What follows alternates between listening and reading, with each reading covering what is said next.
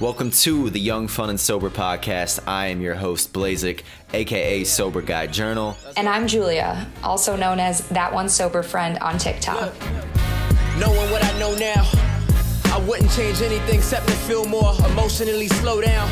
Life's a merry-go-round, but things ain't merry when you're going through the motions. Fulfillment lies in emotion, so why go through life unavailable? You're unfailable.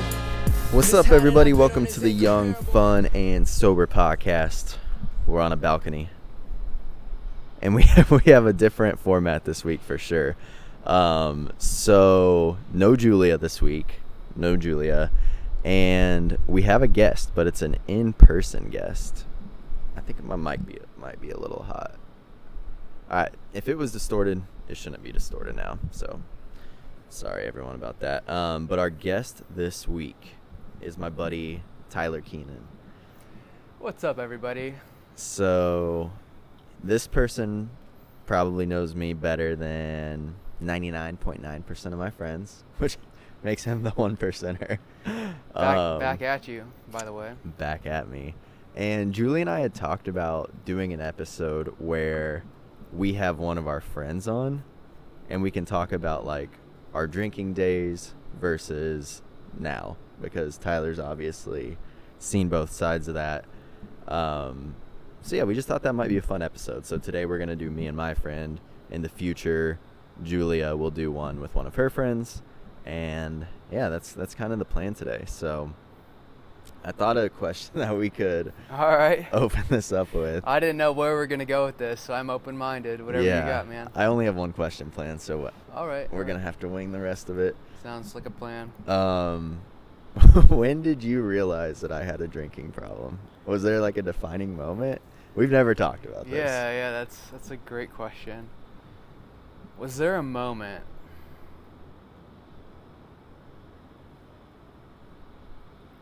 Honestly, man, I don't think there was a moment. There was let's add some context. So we met in college, and after I graduated school, I moved to Seattle. So we've been super, super close, but most of our relationship and friendship has been over text, a little bit of voice messages. So when you think about how much time we've really spent in person together over the past 7 years, it's not that much. That's true. It's probably a week or something, you know what I mean?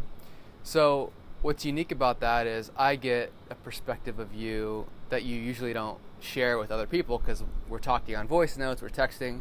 But with that also, I have a lot of gaps in when I see you and how you show up, because technically when you have a relationship based on text or voice messages, you can just show what you want, right? Yeah. So I would say it was never a defining moment where I was like, oh shit, I think you might have a problem. It was more so a slow burn of a vague sense that you weren't okay. And I thought alcohol might be at the core of it. But there was never a moment where that's it, I know he has a problem, he needs help. It was never like that. It was more I have the sense maybe you're not okay, and I think maybe you're drinking a lot. It was kind of more like that energy. Would I hide it, or would I not mention it, or what? I don't even remember. Well, I mean, I'll tell you, there's things that I've learned about you just from the podcast that you had never shared with me. You listen? Yeah. Yeah, of course. You listen. When you talk about the days where you might drink before work, or before dates, or before classes at university, I didn't realize that was a thing. I didn't realize that you were using it as a crutch in that aspect. So had I known some of that, I think I would have more quickly had a sense that there was a problem. But you weren't necessarily putting that on the forefront when you were talking to me, you know? Right. What's funny is I didn't even think that was a I didn't know at the time that was a problem. I remember, here's how much I didn't know it was a problem. I remember my first day at Appfolio, a company that I worked at. I guess I'm airing that company name out. My first day there, I had just met my new roommate. I moved to Dallas. I had a new roommate, and I was just in the kitchen pouring vodka into my Gatorade. And I'll never forget my roommate like turned the corner and he's like, "What are you doing?" And I was like, "Oh, like I got first day jitters. Like I'm just gonna drink before." Yeah. And I remember his face was like, "Huh." But I didn't like. I was that open with it. Yeah. To where I was like, "What?" So had you been around people in your life where that just wasn't unacceptable, or it just wasn't commented on, or did you keep it more private, or what do you think why was that moment different than other times? Well, I don't think it was different. I think it was just his reaction. Yeah. Like, and maybe like my friends just kind of knew it was. That was your thing. Yeah. Yeah, Sure. because like when I lived with the twins and all, I would do it then before class, and like, also I had the excuse of college then. Yeah, I like, mean it's when you're in college, part of the culture. When you're in college, you can kind of get away with that type of shit.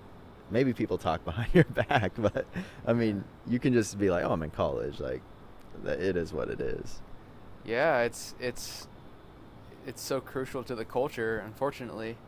So when I would text you, or like, are there any cues when I'm like texting you or anything that you're like, "Oh, he's been drinking"? Not that I can think of, man. It was more like... And I'm glad that this is your perspective, Yeah. because this is what I try and like communicate on the podcast sometimes. Is like, I wasn't unhinged. Yeah. Like, I was not an unhinged person when I drank. I really only did it to just like try and get back to baseline. That was the whole goal of it, is like, I'm anxious, I'm up here, and I want to bring it down to baseline. That was like the only reason that I drank. It wasn't... And like, that's where I feel like some people don't realize they can have a drinking problem or an unhealthy relationship with alcohol, is like, because you're not going unhinged. You're just trying to feel normal. Right. Yeah, it was like, so there was a vague sense that like you weren't doing great and that alcohol was being used in some regard. But also like there was a sense there where I kind of think about it because I have this too, where I think we all kind of live in a box that we kind of create for ourselves. And the size of that box can like shrink and expand. It depends on your life situation. It depends on what's going on in your relationships. But like, I felt like you had this really snug box around you. And I knew that you could make it bigger. And I thought like, there was a point there, I think it was probably summer 2020 when I got back from my trip in Asia, where I was like, dude, your box is so small. And then I thought maybe alcohol was keeping it small. What do you mean by box was small? Like, I could see so much potential in the way you could transform your life, but you were just kind of like going with the flow. And like, you were doing, like a job that, I mean, it's a great job, but you have the capacity to do more than that. And same thing with your connections with women and stuff and dating. I could just see how like you had all this room to like build whatever you wanted, but for some reason something was kind of keeping you dialed in. Yeah. And I think alcohol did that for you, where it allowed you to keep your box a little smaller than it needed to be, but feel comfortable there. It's like a compressor, just like... Yeah, exactly, man. And I have that too. Like when I first moved here, my box shrank big time. And it's hard to get it bigger, but like I think what sobriety has done for you in a lot of ways, it's freed you up to just boom, expand the box. Like, and now you have more room to play, where, a few years ago, that box was really tiny with work and with friendships and with relationships. So that's like where I see the biggest difference is like, you weren't unhinged. No. But the space you're playing in is way bigger and way more exciting to watch as a friend, Trying to think why that is. I think one part of it is just like, everything's uncomfortable. Yeah. So you get used to being uncomfortable in a way. Mm. So like, and then when you're used to being uncomfortable... You mean in sobriety? Yeah. Yeah. Like when you're used to being uncomfortable, then you can do more uncomfortable things. Which is like obviously where everything else lies, like on the other side of uncomfortable. There's that, and then there's just like your bullshit radar kind of starts getting a lot harsher. Mm-hmm. So it's like, I can't go on these bullshit dates anymore where we drink till 3 a.m. and like, not, there's no connection there, but I can trick myself into it if I it's drink. the self-deception. That's what I was thinking about. Like, Yeah.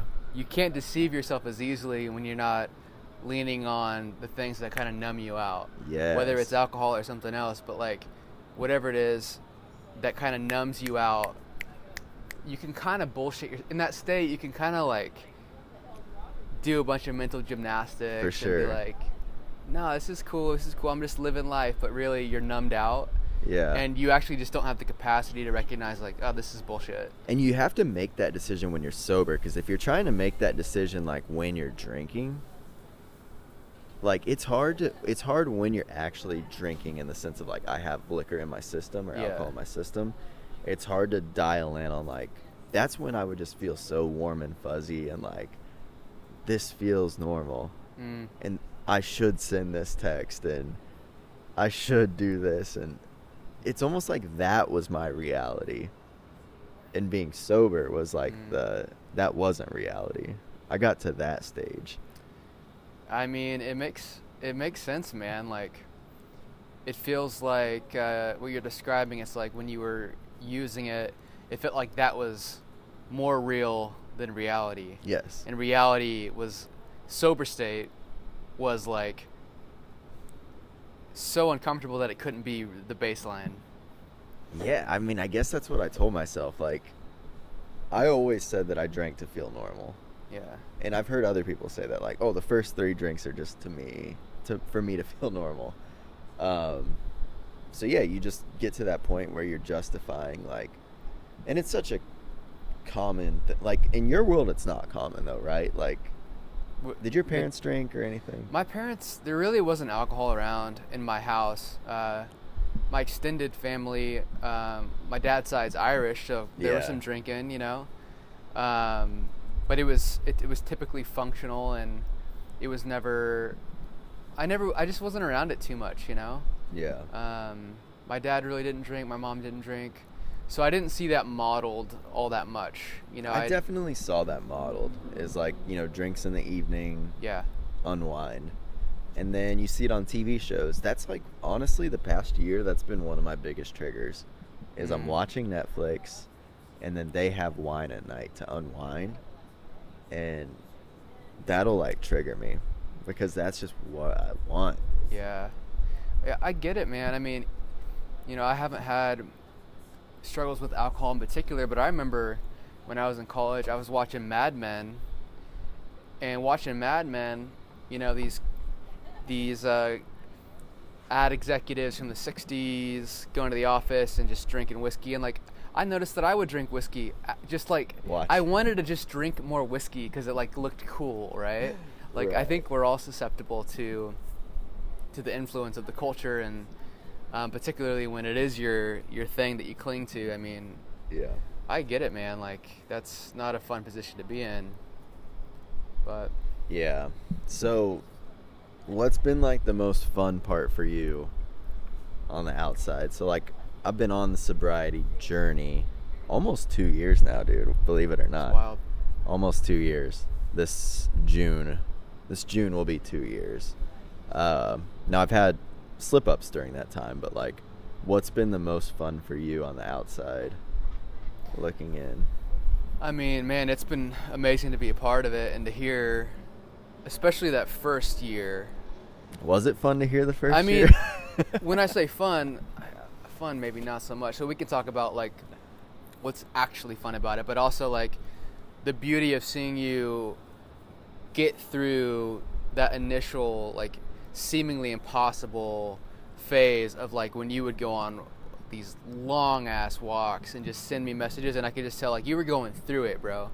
And like, as a friend, I know that like I can be there for you, but I can't do it. So for me, it's just like, damn, this kid's fucking doing it. And that feeling is amazing. Even not long ago, when you kind of had a bit of a shift in the way you communicated about sobriety, I could feel it in you. And when I can feel that change, it makes me proud, man. Like, you've just done so much work, and sure, there's been little fluctuations, but that's how life is. So for me, the fun part has been seeing you as a person go from like viewing using alcohol as your baseline to be comfortable to breaking through that enough to like be so uncomfortable that it's unbearable. It's like unbearable, but to see you break through it, I mean, that was magical, man. I mean, and you having gone through it yourself in different ways. Yeah, I have my challenges. Like for me, it's not alcohol. It's more so food. Yeah. You know, I've had some challenges around eating disorders in the past, and so I know that the hopelessness before the breakthrough is like so real, man. You know, like the walk. Yeah, I know that walk in the sense of like, it truly is. It can be a hopeless place, but there's like just enough hope to where you just keep walking. Yeah. Because you think maybe it's gonna work out, but it's so small. But like that little ember of hope when you're on the walk, like you just gotta keep blowing on that. Like there's just moments where it's fine if the fire of freedom and the fire of sobriety is not burning yet. You just gotta focus on that ember in the fire. Just be like, there's enough there to just keep walking, or to text your friend or to call somebody and say, yo, I'm struggling, like, just wanted to let you know. Like, that's the pivotal moment where the transformation happens, at least from what I've seen in you and in myself too. That text is magical. Like, I think it's just literally like, I can let them down, but I don't want to let them down now. Yeah. Like for me, it's not even that I have to be on the phone with anyone. I just want to be like, hey, I'm feeling it. And then that alone can alleviate the pressure just enough to where I can move forward. Yeah. And like get through that at least craving. Yeah, there's something about just acknowledging, like, I'm going through it. Mm-hmm. And even just saying that, it's kind of like, it doesn't free you from anything, but it does, like, lighten it a little. You know what I mean? Yeah. Because it is such an isolating experience to go through a craving alone. And it's like, no one can save you from it, but, like, putting it out there is cathartic. And, like, same with this podcast, I'm sure you've had a ton of moments, and Julia too, moments of, like, just pure catharsis, you know? Yeah. So, obviously this has been a long time of, like, we talk every day. So, even before, like, maybe even, like, the 6 months leading up to me getting sober, there was a lot of, like, talk about it at that time, you know? Yeah. Was there, like, frustrating moments for you? Not even a specific thing, but, like, what was frustrating for you, like, seeing from the outside things so clearly? That's a good question, man. I think if, like, the frustration, because we get frustrated, sure, we can be generally frustrated, but we typically are frustrated in things and other people that bring up stuff in ourselves, right? So, like, when I see you, doing mental gymnastics about maybe I'll do sobriety, maybe it'd be good, but if that fires me up, it's because I know that I've done that about things, right? Yeah. So, like, the time when you were kind of like dipping your toes, like, it was a little frustrating, but you had to go through that dipping your toe in, because I feel like to truly buy into what you're committing to, you have to kind of know to some extent that you've tried these other options. Like, You have to have the data points. Yeah, it's like any advice. Like, I could tell you this is going to happen if you do this thing, but if you haven't lived it, you're probably going to make the mistake. That's why, like, we kind of make fun of the self-help, the advice, the gurus, the 5 steps. It's not that it's completely worthless, but it's just that, like, you couldn't think your way into that sobriety faster. You had to go through that period of, like, maybe it'd be good for me, but maybe I can just drink less, or maybe I can find this happy medium. That's cool. I did that same shit with food. I would convince myself, like, oh, maybe, you know what, maybe I can, like, diet or eat in this certain way and it won't, like, bring me to my knees. But it just didn't work that way for me. But I would try it, you know. Say, oh, maybe I can maybe I can, yeah, it's like weigh myself X amount of times, or just like weigh out my food every now and then. But like, if you have a brain that is, conducive to these types of addictions and obsessions, like, you can play that game for as long as you want, but eventually you're going to find out if it works or not. And I think you found out that, like, well, that's what you have to be. It's a weird balance of, like, not only getting enough data points, but also being smart enough to listen to the data points. Because you could easily go your whole life doing it if you're not, like, observant. But I've heard the saying, like, I drank myself into sobriety. And, like, I heard one person, they were like, what's the biggest advice you can give to somebody that wants to get sober? And they were like, drink even harder. Which, like, damn. For me, I don't know that that's great advice, but I get the theory of it. Like, hey, go out there and drink till you, like, actually don't want to do it anymore. Because for me, it was my body shutting down. Like, obviously I wasn't reaching a lot of my potential mentally, I guess. Like, physically I was always kind of in shape and all, but not like I am in sobriety, but not bad. But like, I just wasn't reaching my potential spiritually, professionally, all of that. And sadly, I was like okay with that, because I had the comfort at night of wine, but my body was starting to give out, where I couldn't drink and wake up and go to work and feel okay the way that I used to.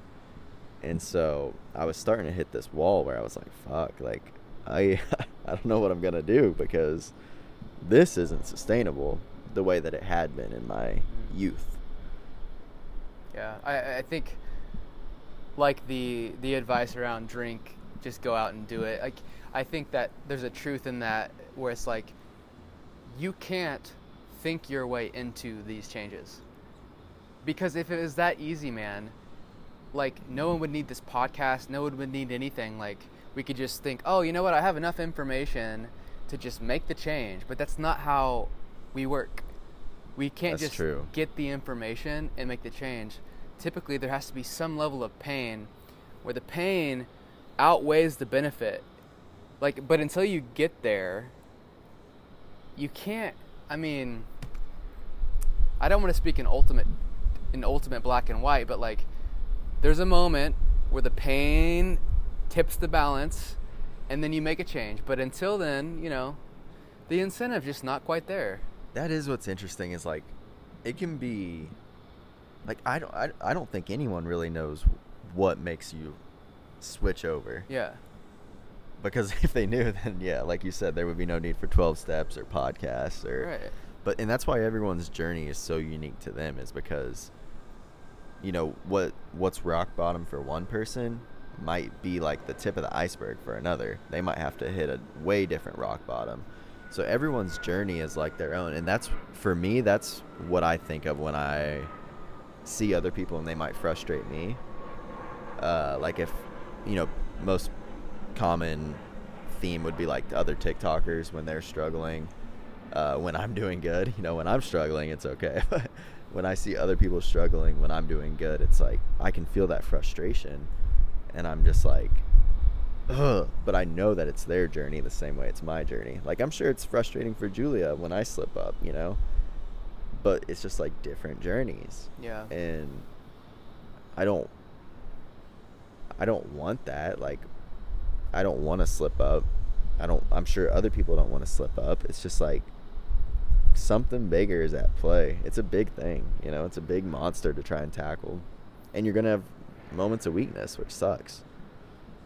Yeah. I mean, it really is, at the end of the day. I mean, it's a single player game. You can look at other people, and there's a natural desire to compare or to empathize or sympathize, or whatever the case may be. But at the end of the day, you are going through your life experience. It's completely unique. Yep. And you get to decide, you get to have the experience, and it might be inspiring or useful to look around, but really, like, it's all here. Yeah. I just kind of look at the podcast and the 12 steps and all of that as tools. because I do think they're helpful.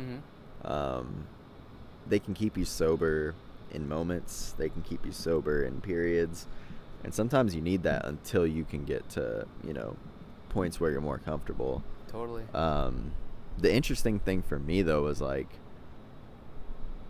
I'm going to have a hard time trusting myself in sobriety again. Yeah. Because I had almost 300 days. That's so many days. And at day 250, you could have never convinced me that I would have drank again.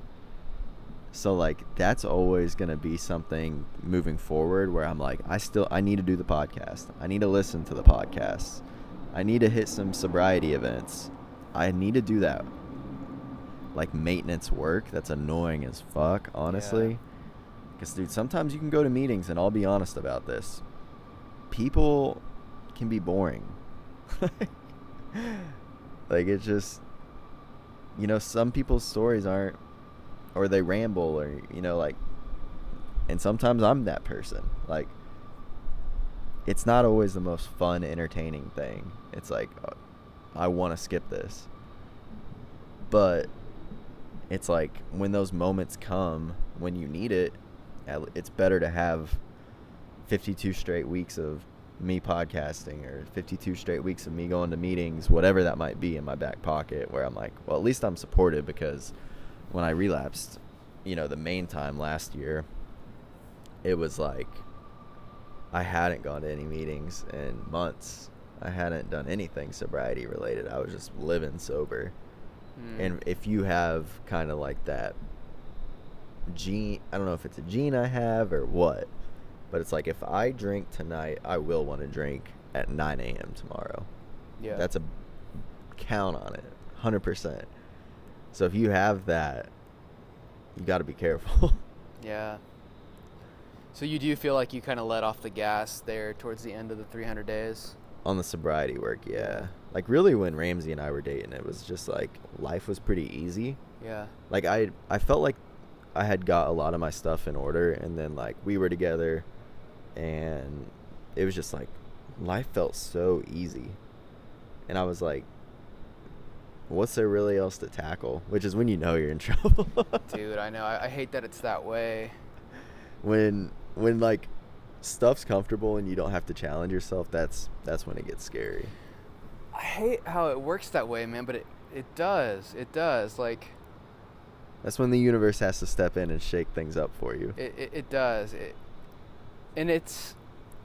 I'm going to walk and make sure the camera's still going, but I'm going to keep talking. But it's odd, because in those moments, when things are going well and you're doing the work, sometimes it feels like, well, why am I even doing the work? Like, I'm showing up and nothing's really changing, and I'm kind of bored, and things are great. So, like, can't I pump the brakes? Yeah. And I feel that. Like, I go to therapy. I'm doing group therapy now, which is an interesting dynamic. But it's like, sometimes I'm like, shit, things are great. Why do I need to go to therapy? But I know because in the past I've made that same mistake where I neglected the self-work when things are going well, and then of course things fall apart, because the thing that built the foundation for things to get great, you stop doing. Yep. So it's a trick of the mind. It's like, you do all these amazing things and you build up to, like, wow, this is great.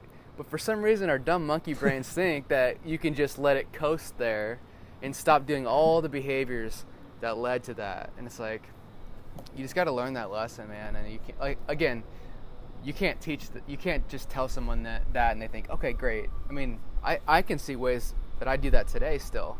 It's just natural. You let off the gas a little bit when things are going well, and the universe will kind of kick your ass back into place a little bit, and then you start the work again. But it's part of the journey, I think. It's exhausting, though, too. Like, but, man, I gotta say, like, almost every time that I do push myself, it is rewarding, Yeah. Like, so, and I think there's, like, a real dopamine hit that comes from, I don't want to do this, I did it, now I feel dopamine. Mm-hmm. I think that is a natural progression. so when you do get comfortable, it does make sense that you're not doing anything challenging. Then the dopamine starts to shrink. And also just to go to like relationships, historically, I've put a lot of like pressure, happiness in relationships. And it's easy for me to stop doing the things that I want to do. Yeah. And or just the challenging things, like I thought I did a good job of that in my last relationship, but the one thing that I let the gas up on was creating. And it's such a big part of my life. I didn't do anything on the sober side. I didn't do like any music. I just kind of like let off the gas. And so like it makes sense that a part of me was missing. Because it just like that's part of me. Yeah, it's the creative thing's double tough too, though, because when you are relating to someone, you're in a relationship, you're combining your lives in certain ways, and creativity is such a solo endeavor, dude. Like it is. It just is something that you do by yourself, and so to make that happen, you have to be so intentional about it, and that's not easy to do, especially when you're falling in love and you're just enjoying each other, and it's like, it's just the nature of things. But I think that allows us to understand that, allows us to be kind of gracious to ourselves about it and be like, you know what? It makes sense that I did these things. Yeah. That's okay. I'll learn that lesson, and next time I'll find better ways to maybe carve out some time each week to do my creative stuff. But like, I think it's perfectly natural to, as you engage with someone else in your life consistently, to neglect certain parts or let it go a little bit. And some things are actually okay to let go of. Like you can find, there are certain aspects of your life, you know what, I didn't really need that too much, and that's okay. But there's other things that later come up and you're like, oh shit, that was crucially important and I stopped doing it. Right. But you can't, again, it's retroactive. You look back at it and you see it and it's super clear, but in the moment it just felt like everything was great.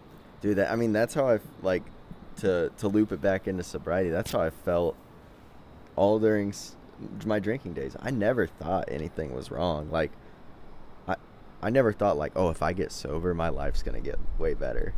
Like you never thought that? No, not once.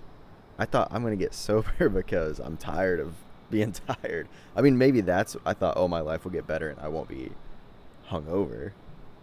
But I never thought like, oh, I'll have better. I mean, I think I told you this. Like I thought I couldn't date if I was sober. Like I thought that wasn't possible. And now in Austin, like, I mean, I'm not kind of dating, it's like yeah. I'm like you're out there. Yeah.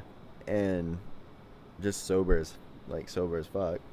How do you think that belief was ingrained that like somehow every date that I went on was drinks? It's just because you created that. I created that story narrative. Of like, when I do this thing, I'm this way.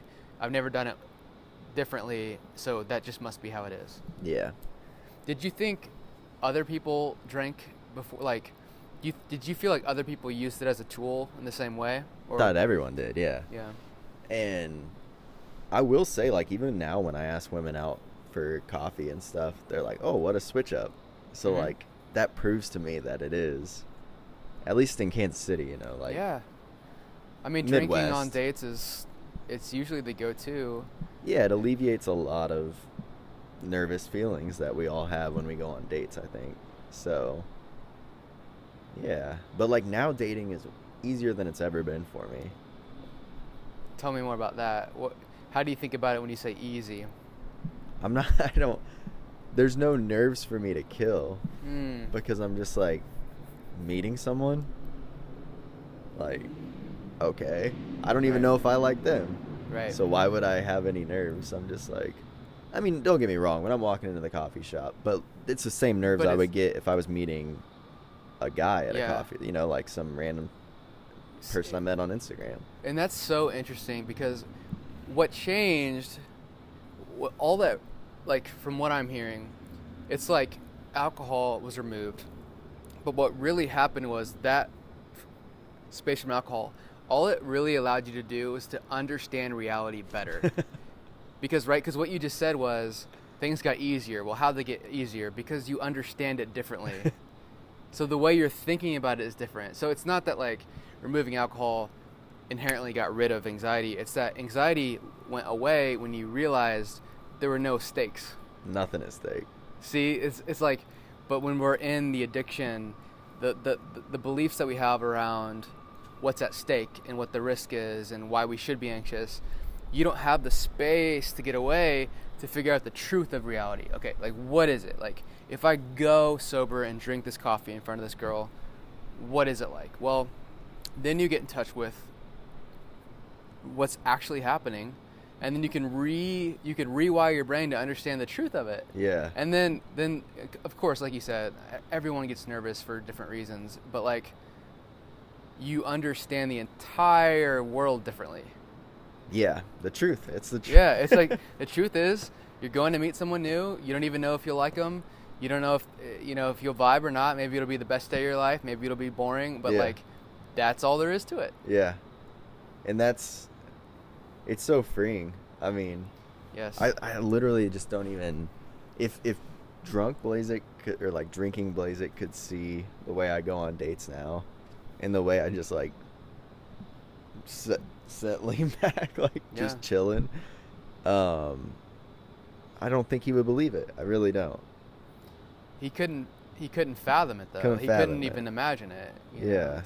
I mean, I would have 3 drinks. I remember if I had 2 drinks minimum before a date, I was like, I'm basically here sober. Like, yeah. I remember feeling that.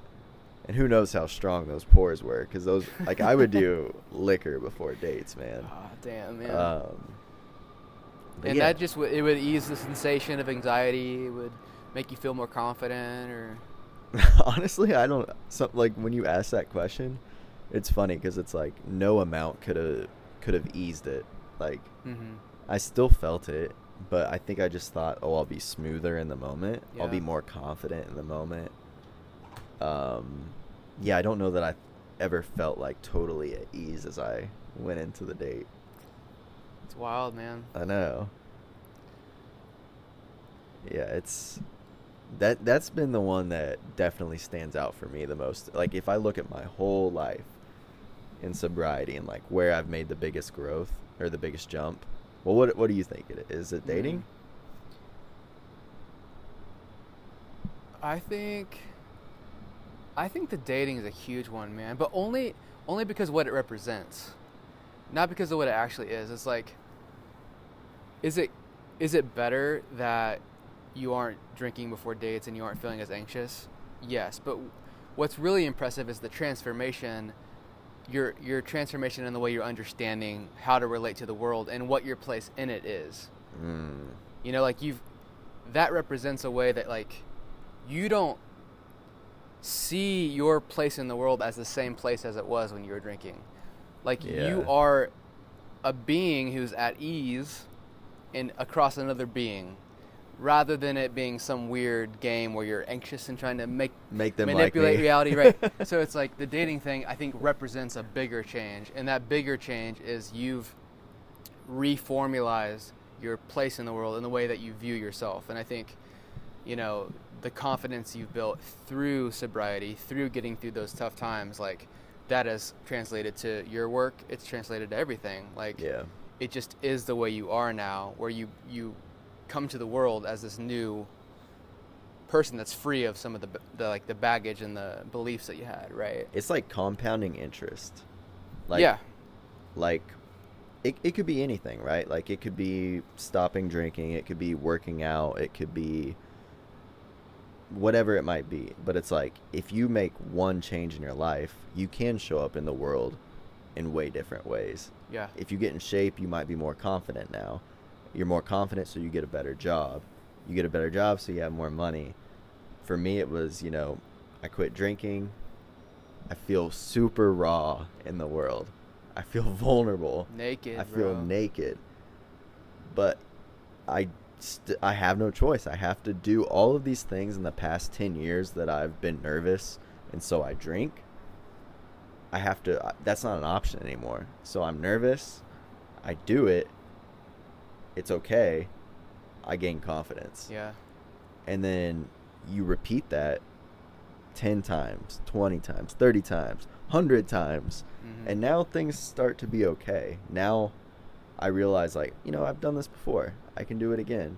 And then you start expanding that into other areas of life where you're like, never done that before, but I've done 100 other things that I've never done before. It's going to be okay.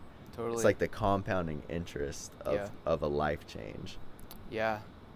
And it's the shedding of like false beliefs, because it's these ideas that we have that get in the way of us. So it's like if you were to isolate one thing that you've overcome, like the public speaking or the speaking in groups, you've grown so much in that regard. But a lot of it's a revealing of what the truth is, because there's a thought of like, if I talk in front of people, I'm gonna stumble over my words, and if I do that they're gonna think I'm dumb, and if they think I'm dumb, then maybe I'll get fired. Yep. It's like this layer of lies. Mm-hmm. And the more you go into it raw and experience it and get through it and survive it, and even if it doesn't go well, you experience it not going well and you survive that too. It's like, well, shit. And it's just like proof to your brain. Like, I think our brains really do want proof. They don't want promises. Like, that's why you can't think your way into these things. The brain wants proof, and you gave it a shit ton of proof over and over and over, and it's like, all right, cool, we got this, you know? Yeah, for sure. I'm like, that is something that you're right. I didn't overcome the public speaking thing by public speaking. Yeah. Maybe in a way. Yeah. But I more so overcame it by, just like you said, layers. I did this and it was okay. I almost like worked up to it. Yeah. And then, now it's okay. Like, I haven't had my voice shake the way that I used to be terrified of it in years, dude. Like, and to connect that, like when I talked about the dating being a representation of the broader change, I think that's the same thing. It's like, you didn't go to a public speaking course, but you the beliefs about yourself changed. Mm-hmm. You didn't go to a dating course on how to be calm on a date, but your beliefs about yourself changed. So all of it is about the internal transformation, and sobriety has allowed you to do that, right? It's like these tiny changes. I mean, you could even imagine like one negative belief you have about yourself, or one negative thought that pops up. Imagine who you would be without just that thought. Like, if you never had that thought again, just getting rid of that thought, it never came again into your universe.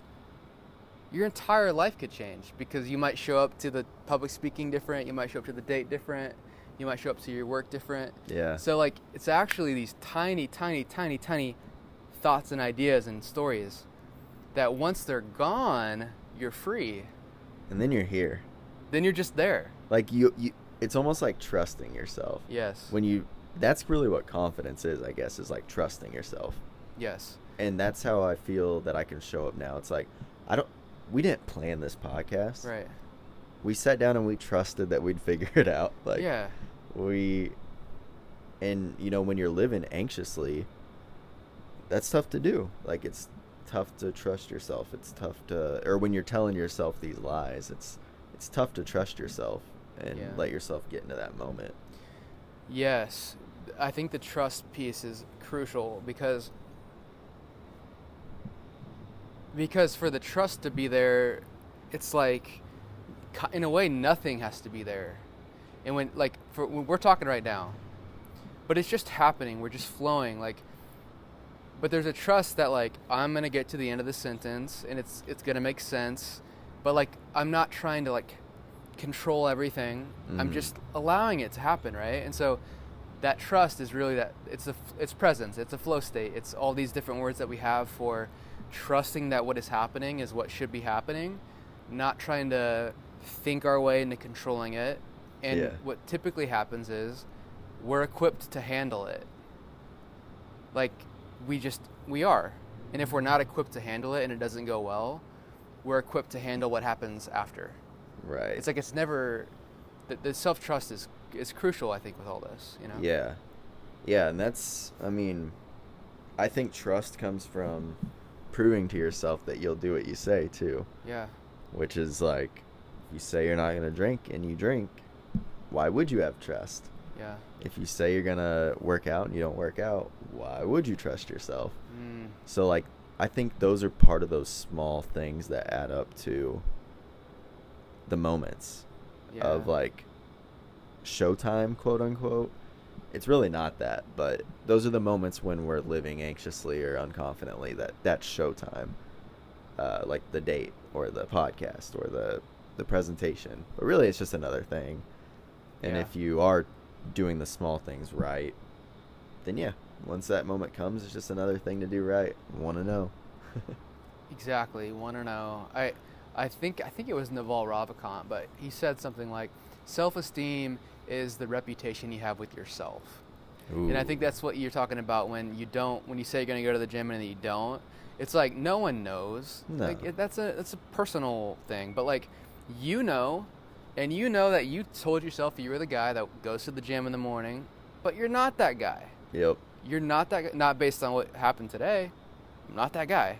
And that builds up, man. The more you tell yourself, I'm the type of guy that's this, or I'm not the type of guy that does this, but then you don't live in alignment to that. I mean, it's better to just be truthful. It's better to just say, you know what, I'm not the type of guy that goes to the gym in the morning. At least that's true. At least then you can figure it out. Yeah, you can work from the truth. You know what, I am not the type of guy that likes to go to the gym before work. Okay, cool. Now that there's some sand to play with, that's true, we can work with that. But if you wake up every morning and say, if you go to bed at night and say, I'm the type of guy, you have your fucking, your affirmations on your mirror, it's like, I'm the type of guy that goes to the gym in the morning, but you're not. It's like, don't start there. Yeah. Start somewhere smaller. Like, just start with the truth and then figure out who you really are. Because what you really want will typically reveal itself, I find. Talk about that. It's just, I think, like, if you really want something, if you really, really want it, you'll probably get it. Like, you'll probably find a way to get it. Now, I know that's black and white, but if I say I'm the type of guy that does this thing, if I really wanted it, then I would do it. But there's something that you really want. Like, it's like the things that you do right now is what you kind of want.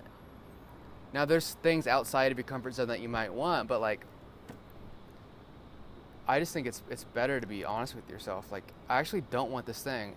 Maybe IG and self-help has persuaded me to think I want to be this type of person, but it's not true. Yep. That's okay. You don't have to be that person. You don't have to be the entrepreneur. You don't have to be wealthy. You don't have to be anything. You can be honest about what you want. You know what I mean? I think, yeah, and you've talked about this point before, and it's really stood out, but it's like, I'll just use the example that we kind of give each other shit for, where it's like, I want to be a YouTuber. Right. It's like, do you? Because I'm pretty sure you'd make a YouTube video if you wanted to be like, that's, but I do that too, where I want to be this, but do I? Because my actions don't reflect that. Yeah. So did I just make that story up in my head? I think that's how I think about it with myself, because I've said, you know, I used to say it for real, but now I say it as a joke, like, oh, I want to be a YouTuber or a creator. And is there a part of me that wants that? Yeah.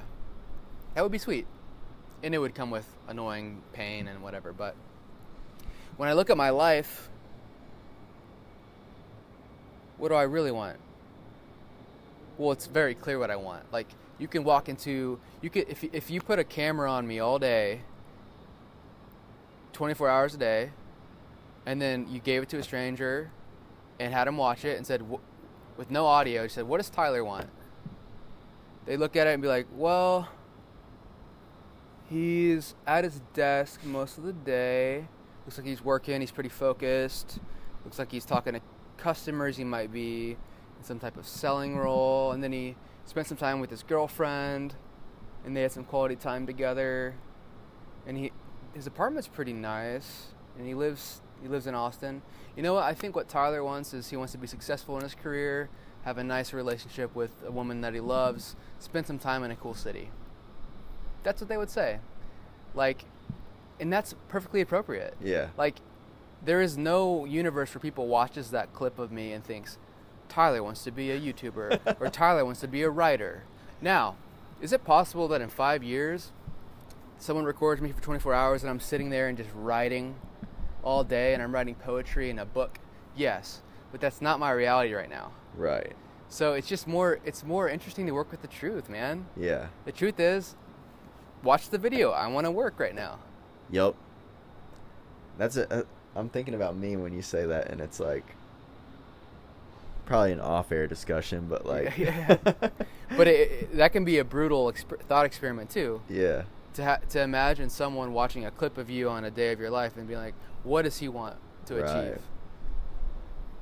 Yeah, I mean, God, that's sometimes in sobriety can be overwhelming too when you start thinking like all the areas you can improve in, and it's like sometimes it's just like, damn, I just need to be sober today. Yeah.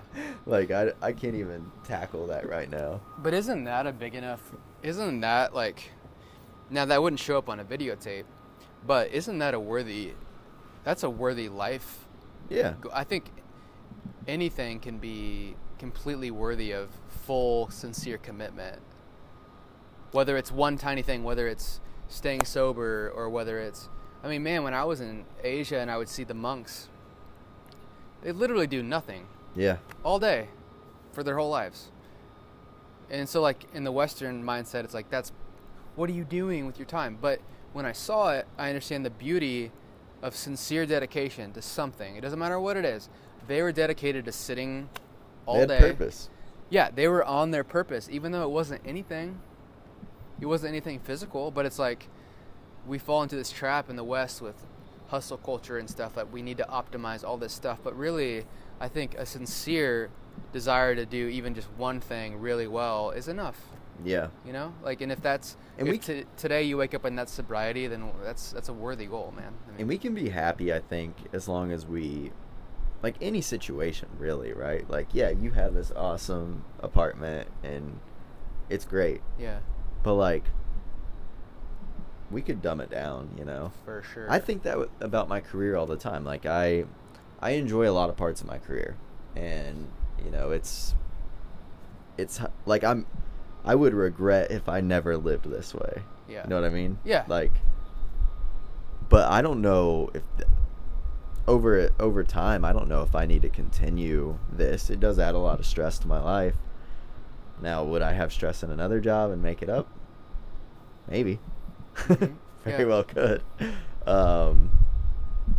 But yeah, I think about that all the time. It's like, I could be happy, I think, in a lot of different scenarios. And as long as you have kind of your root, sobriety, Mhm. creating, whatever it might be, Yeah. like, you just kind of, that's your purpose.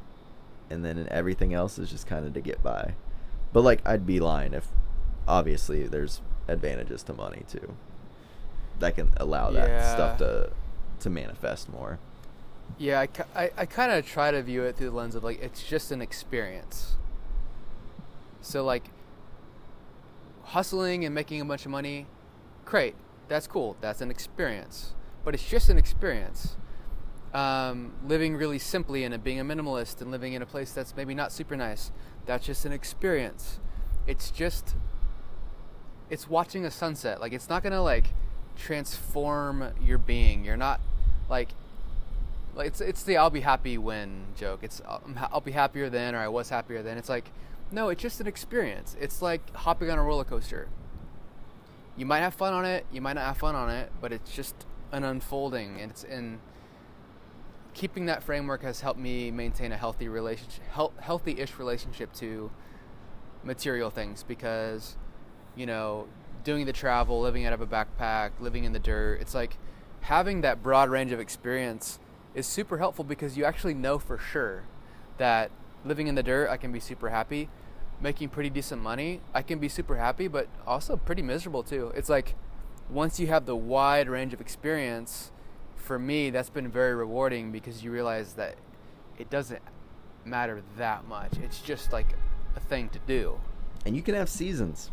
That's like the beauty of life. You can have seasons, right? Like, one season you might want to make money. One season you might not want to make money. Like, just because our parents and our grandparents didn't have different seasons of life, I think it's easy to think like that's how we're supposed to do it. But there's a lot of people our age kind of pushing the limits on that, where they quit work for a year and travel, and then they go back to working. Like, you can do it however the fuck you want to do it. Like, you could have a successful job, and then I saw someone that quit, and they work at a golf course now as like a cart girl, and they were like, and I'm gonna do this for a year or something. Just like, why not? If you're gonna put yourself through all the stress and like, you don't make money. No one makes good money for no reason. So you're probably handling some sort of stress, or you have a very valuable skill, which was maybe stressful to obtain. You don't do that just to have the money. Like, you do it so you can go do things and enjoy life and take time off to restore and all of that. Like, yeah.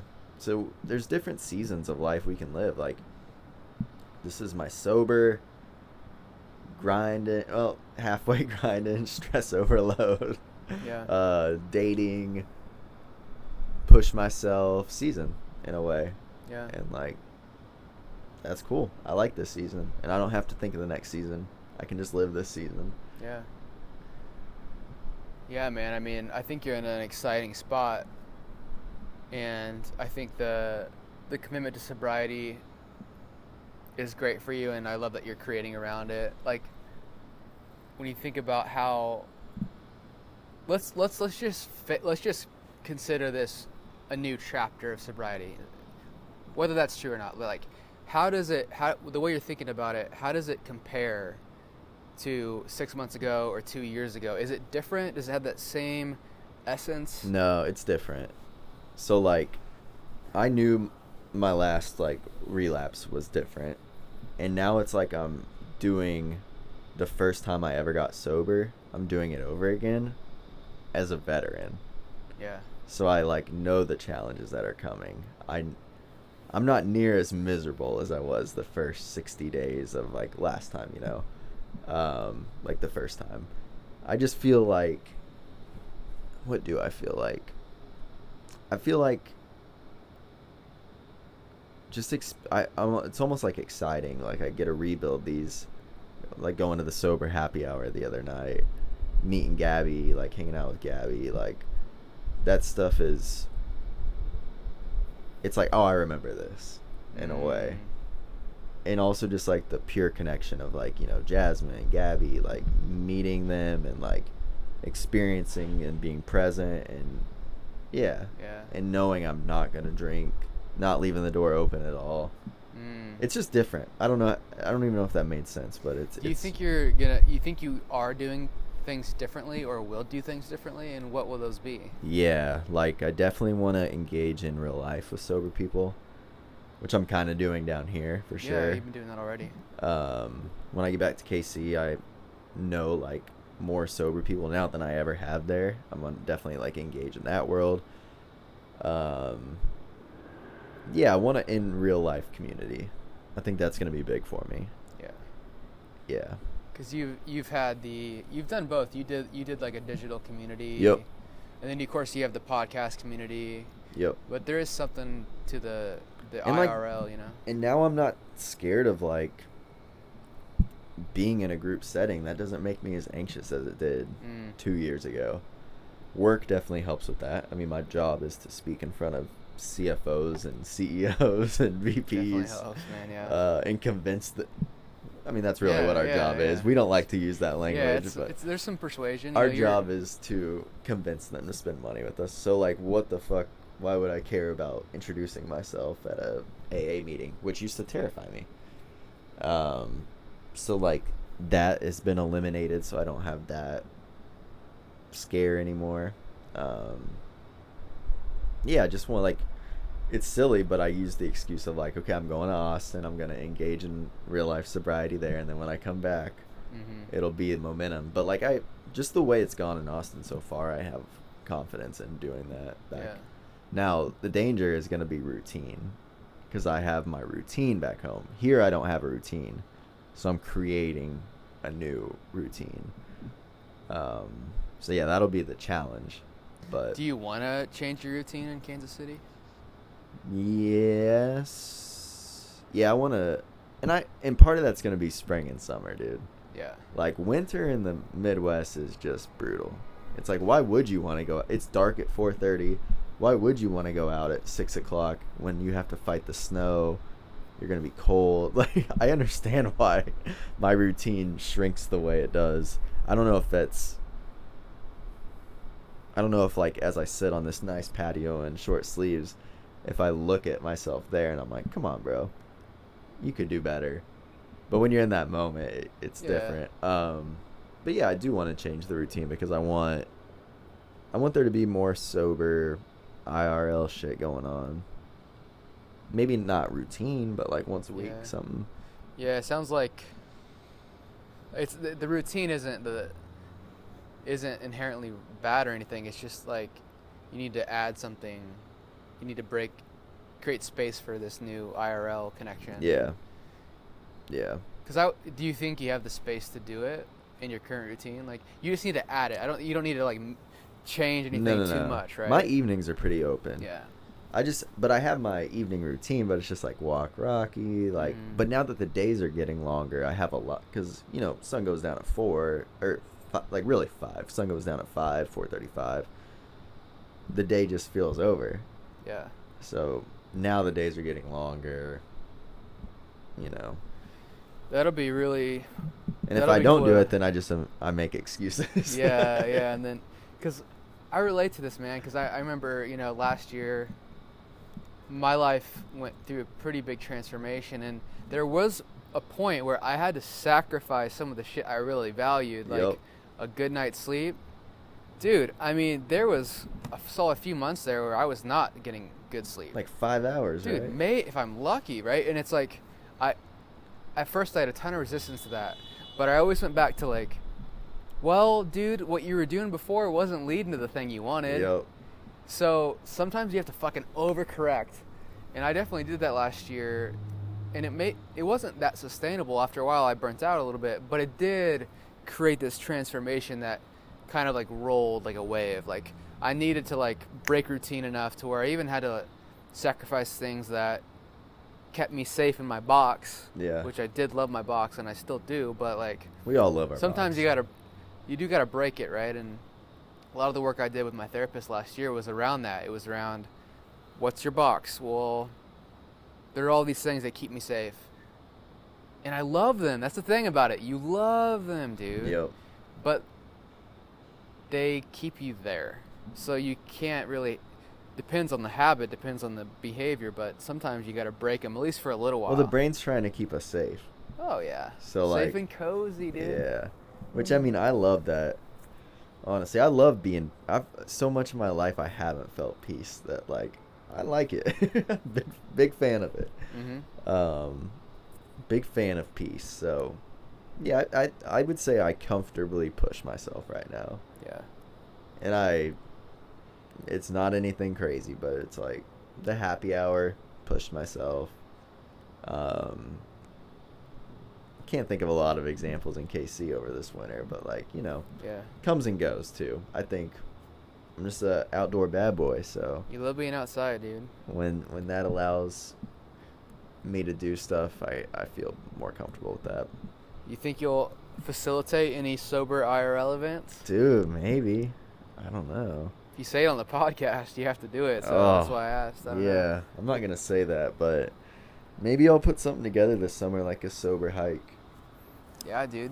What if you had a podcast meetup and like people from the community? Julie and I have talked about that, like doing something in Chicago, maybe even record a live pod. Oh, that'd be sweet, dude. That'd be fun. Yeah, and then just like a little event, like a red carpet sober event, could be fun.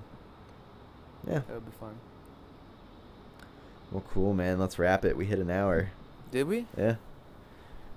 We covered a lot of topics, man. We did. How you feeling? You enjoying Austin, man? I am. Yeah. I am. Especially this vibe right now. Yeah. You can see the whole city from this balcony. I can see the whole city from this balcony.